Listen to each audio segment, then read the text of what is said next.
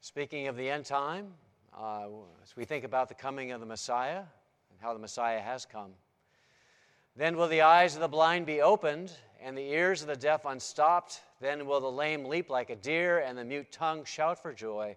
Water will gush forth in the wilderness and streams in the desert. The burning sand will become a pool, the thirsty ground bubbling springs.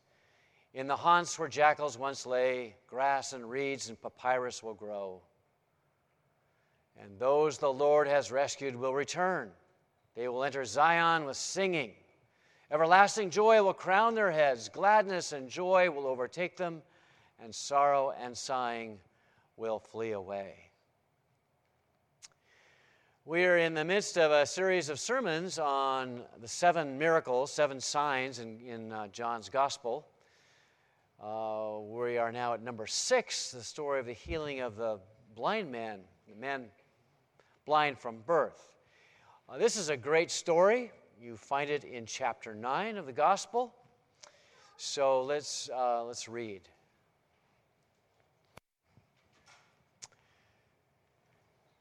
As Jesus went along, he saw a man blind from birth. His disciples asked him, "Rabbi, who sinned, this man or his parents, that he was born blind?" "Neither this man nor his parents sinned," said Jesus, "but this happens so that the works of God might be displayed in him. As long as it is day, we must do the works of him who sent me. Night is coming when no one can work. While I'm in the world, I am the light of the world." And after saying this, he spit on the ground, made some mud with the saliva, and put it on the man's eyes. "Go," he told him, "wash in the pool of Siloam." This word means sent. So the man went and washed and came home seeing.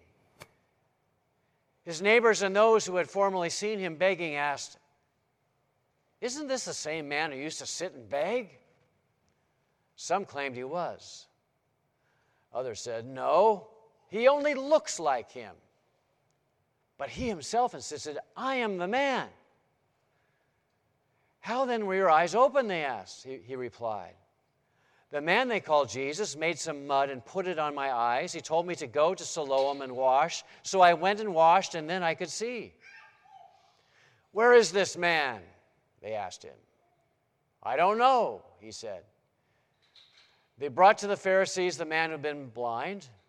And now the day on which Jesus had made the mud and opened the man's eyes was a Sabbath. Therefore the Pharisees also asked him how he had received his sight. "He put mud on my eyes," the man replied, "and I washed, and now I see." And some of the Pharisees said, "This man is not from God, for he does not keep the Sabbath." But others asked, "How can a sinner perform such signs?" And so they were divided. Then they turned again to the blind man. "What have you to say about him? It was your eyes he opened." The man replied, "He is a prophet." They still did not believe that he had been blind and had received his sight until they sent for the man's parents. "Is this your son?" they asked. "Is this the one you say was born blind? How is it that now he can see?" "We know he is our son," the parents answered, "and we know he was born blind. But how he can see now or who opened his eyes, we don't know. Ask him. He's of age. He'll speak for himself." His parents said this because they were afraid of the Jewish leaders who already had decided that anyone who acknowledged that Jesus was the Messiah would be put out of the synagogue. That was why his parents said, "He's of age. Ask him." A second time they summoned the man who had been blind. "Give glory to God by telling the truth," they said. "We know this man is a sinner."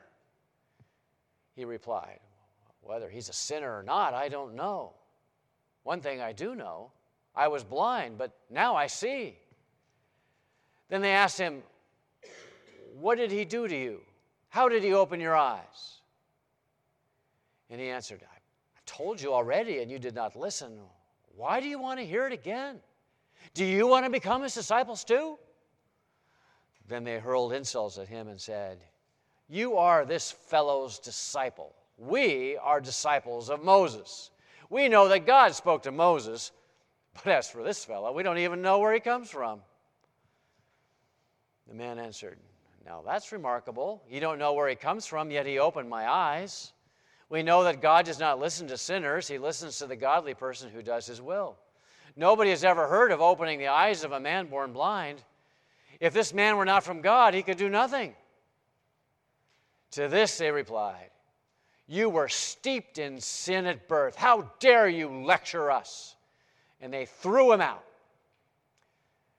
Jesus heard that they had thrown him out, and when he found him, he said, "Do you believe in the Son of Man?" "Who is he, sir?" the man asked. "Tell me so that I may believe in him." Jesus said, "You have now seen him. In fact, he is the one speaking with you." Then the man said, "Lord, I believe." And he worshiped him. Jesus said, "For judgment I have come into this world, so the blind will see, and those who see will become blind." Some Pharisees who were with him heard him say this and asked, "What? Are we blind too?" Jesus said, "If you were blind, you would not be guilty of sin. But now that you claim you can see, your guilt remains." This is God's word. Amen. It's a story of a man who was visiting one day in a classroom for visually impaired children. And he was troubled by what he saw, and he whispered to another adult nearby, whispered rather insensitively. He said, "You know, it must be terrible to go through life without eyes." And an older girl overheard that remark and quickly responded, "Not half as bad as having two good eyes and not being able to see." Her point was well made. I mean, there is physical blindness, and there is another kind of blindness that's even more tragic, a blindness that affects the spirit. Both forms of blindness are found in our gospel story this morning. Now, the story begins with a question to Jesus from his disciples who spotted a blind man, and they knew him to be blind from birth. And they asked, "Lord, who sinned, this man or his parents?" And that's the kind of question we can all understand, because when a tragedy befalls somebody, we instinctively want to search for the reasons why that might be. You know, what did this person do? Or, you know, why? In this case, the disciples assumed that it was either this man had done some terrible crime against, of course, he was in his womb. Perhaps he was in the womb and committed some crime. Some people actually believe that. Or they believe that maybe this man was blind from birth because of his parents' sin. Maybe they committed some terrible sin against God. So the disciples were really curious. Who sinned, Lord? And in this, they were simply sharing the belief of most Jewish people in that day that there was a direct link between sin and suffering. If you suffer, then you must have sinned. The disciples shared that point of view. So again, their curiosity, they came up to Jesus, "Lord, who sinned, this man or his parents?" And Jesus says significantly, "Neither one. Neither the man nor his parents sinned." In other words, says Jesus, you can't assume a direct link between suffering and sin. In this fallen world, innocent people suffer. Bad things will happen to good people. That's just the way it is. But Jesus isn't in the mood to have a nice philosophical discussion about human suffering with the disciples. He's more interested in helping out this particular man who was blind, and this man needed help. This happened, says Jesus, so that the work of God might be displayed in his life. In other words, this man's condition is an occasion by which God can show forth his glory. God is about to do a new thing in this man's life, bringing healing and wholeness and newness of life. Watch this, says Jesus. And so he spit on the ground, and with the saliva and the dirt, he made a little mud pie. And then he went up to the man and placed that mud on the man's eyes and said, "Go, wash yourself in the pool of Siloam." And the man did what Jesus told him to do, and lo and behold, he could see. Imagine being born blind, and then as an adult, being able to see for the first time. To be able to see the faces of your loved ones. To be able to see sky and mountains and plants and trees and birds and animals and see objects in motion and experience light. He came home seeing, says John. This man was given sight by the Son of God, who is the light of the world. This was an incredible miracle. This is a wonder of wonders. It was simply unheard of in that day that a person being born blind could ever see again. I mean, there was this general assumption that if you were born blind, you were going to be blind until the day you die. But now, here was a man who was seeing, blind from birth, but now he sees. Incredible. So now what happens? Does he go home and then do his parents receive him with joy? And do the neighbors dance a jig? And do the religious leaders all praise God for this wonderful deed that God has done and this wonderful healing that has taken place? Is that what happens? Well, it wasn't like that, was it? His neighbors are suspicious of what has happened, and they're not even sure if this happy man standing before them is the guy that they knew who was begging in the streets. "I'm the very same guy," the man kept insisting to his neighbors. "I'm the guy." But they had a hard time believing him. The Pharisees were offended that the Sabbath laws had been broken, because not only is it unlawful to heal anybody on the Sabbath, but the very act of making mud and putting it on a person's eyes is a form of work, which was against the law on the day of rest, on the Sabbath. And so as the Pharisees investigate the matter and talk to his parents become fearful and refuse to say very much, knowing that they could be excommunicated from the synagogue. So what we have here then is a man born blind who now can see, and on the other hand you have people who can see just fine but are blind as a bat, spiritually speaking. You can have two good eyes and see nothing. Blindness is not only a matter of sightless eyes. It's a problem of the heart and soul, darkened by sin. So it turns out in this story that the people who really need healing here are the religious people, the church people of that day.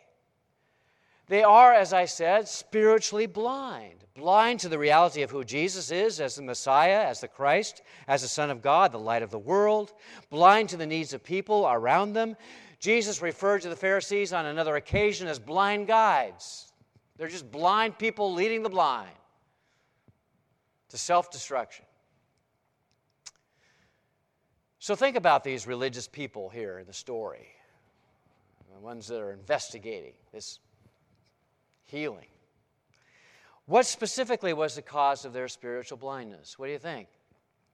Well, surely one cause was sheer closed-mindedness. It's been said that the hardest thing to open is a closed mind. Such folks are not open to new truth or new possibilities. Nothing will convince them otherwise. The Pharisees were so locked into their preconceived notions and their narrow prejudices, and so boxed into their legalism, that they couldn't imagine how Jesus could possibly have come from God. A man of God would not heal on the Sabbath, period. That's not how God works. End of discussion. What closely related to closed-mindedness was their unhealthy cynicism that was anxious to pour scorn on everyone and everything. This man is not from God, they said. He's a sinner. They were suspicious not only of Jesus, but of the blind man's parents. Perhaps they were lying all along. Maybe that man that was healed, maybe their child, was not blind at birth. Maybe it was all a con job. And that's how they were thinking. And such cynicism and such negativity is a cancer, and it's a poison that blocks out everything that is good and true and beautiful. Here, the most wonderful miracle had taken place. I mean, this was the most incredible thing, unheard of. Wonder of wonders. And yet, they don't pay any attention to it. It doesn't bowl them over as it should. No big deal. All they're concerned about is that the religious laws have been violated. They've lost their sense of wonder and awe in life. They've lost their sense of the marvelous things that God is doing. They're dead to God. They're dead to life. And you're dead to life if you can no longer get any wonder and awe. If you become like a cynical adult rather than a wide-eyed child, everything is wonderful. Then add to closed-mindedness and to cynicism a large dose of selfish pride. These Pharisees were so arrogant, they were so haughty, they couldn't stand the thought of Jesus being more popular or more influential than they. And so in their jealousy and in their envy, they tried to put Jesus down. They insulted his followers. They were, after all, the religious experts, the custodians of God's law. They were holier than thou. They were the disciples of Moses. They were particularly offended when this formerly blind man begins to lecture them after repeated questioning during their interrogation. Did you guys pick up the little humor in their dialogue?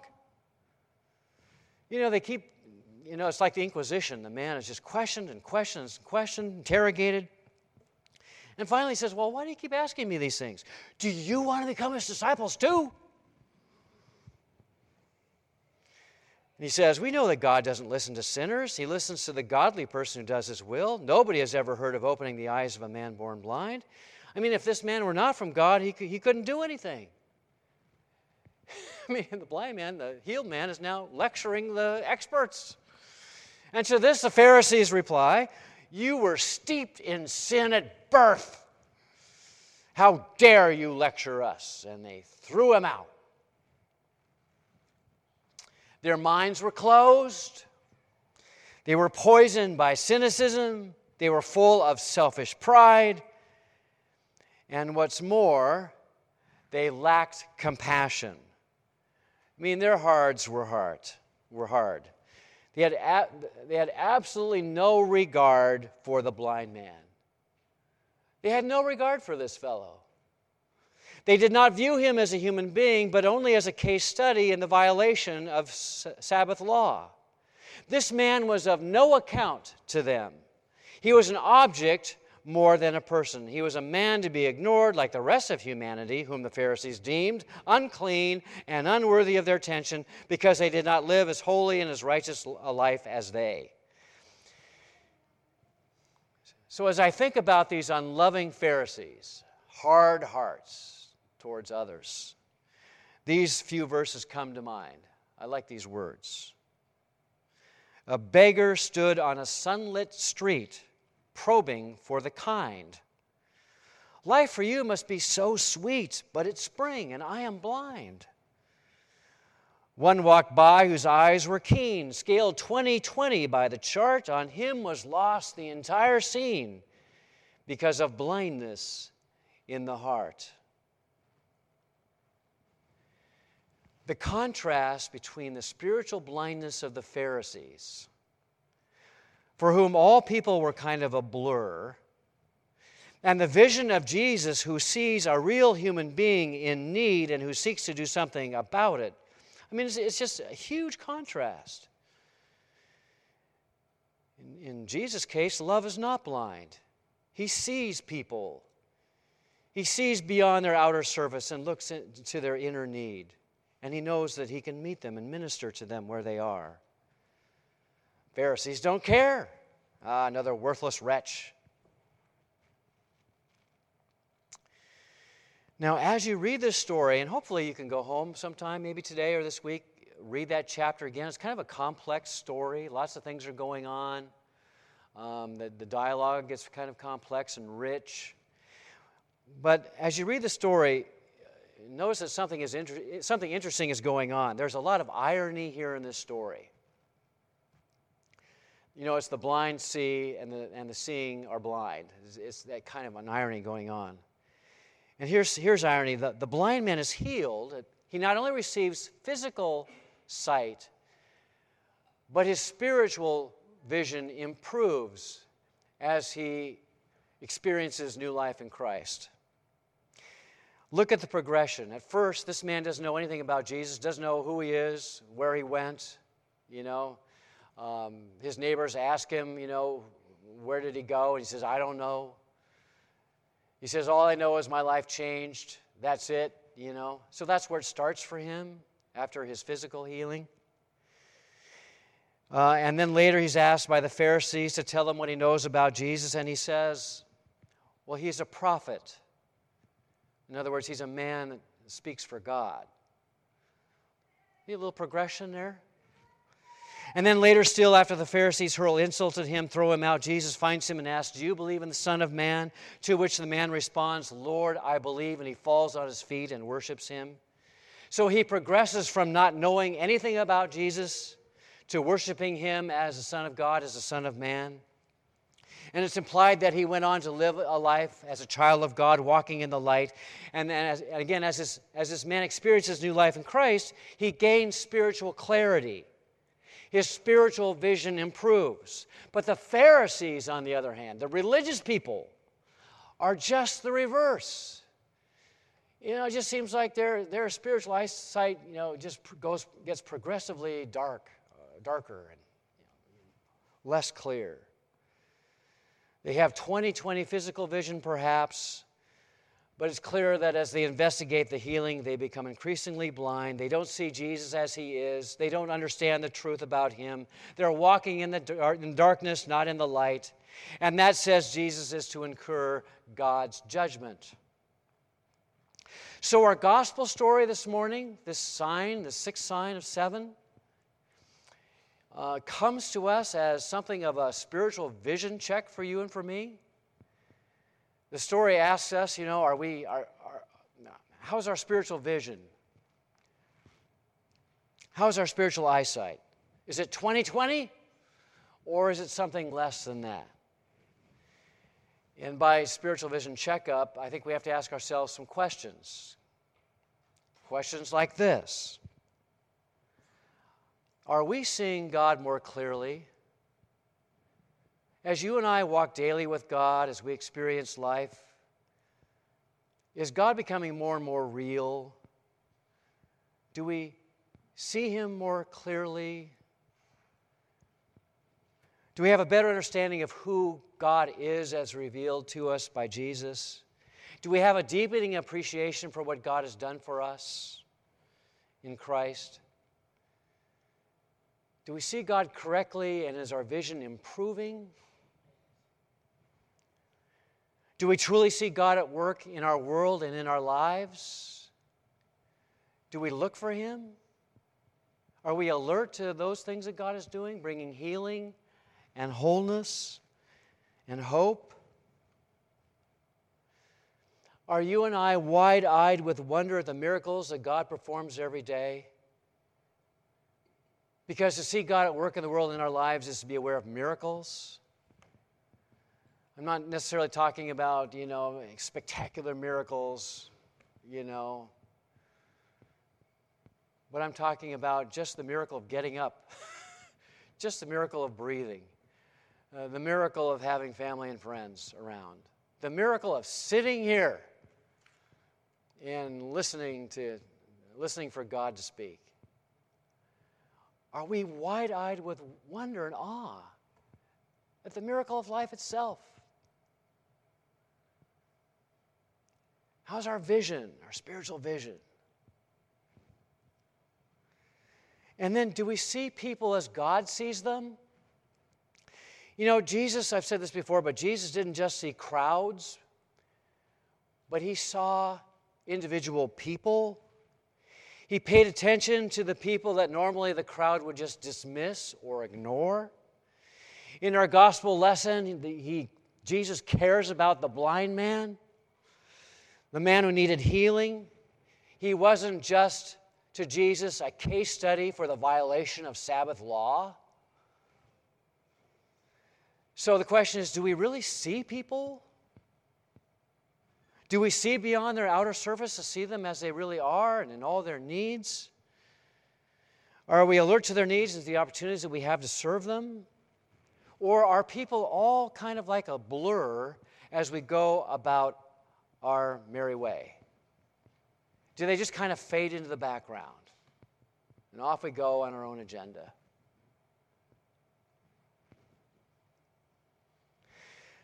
There's a contemporary song by Michael W. Smith. You guys all know it, probably a lot of you do. Open the eyes of my heart. You know, open the eyes of my heart, Lord. Open the eyes of my heart. I want to see you. I want to see you. And this is my prayer for the Lenten season. Maybe this could be your prayer too. Can you pray with me? Pray this prayer if you wish. I want to see you more clearly, Lord. I want to know you more intimately. I want to love you more dearly.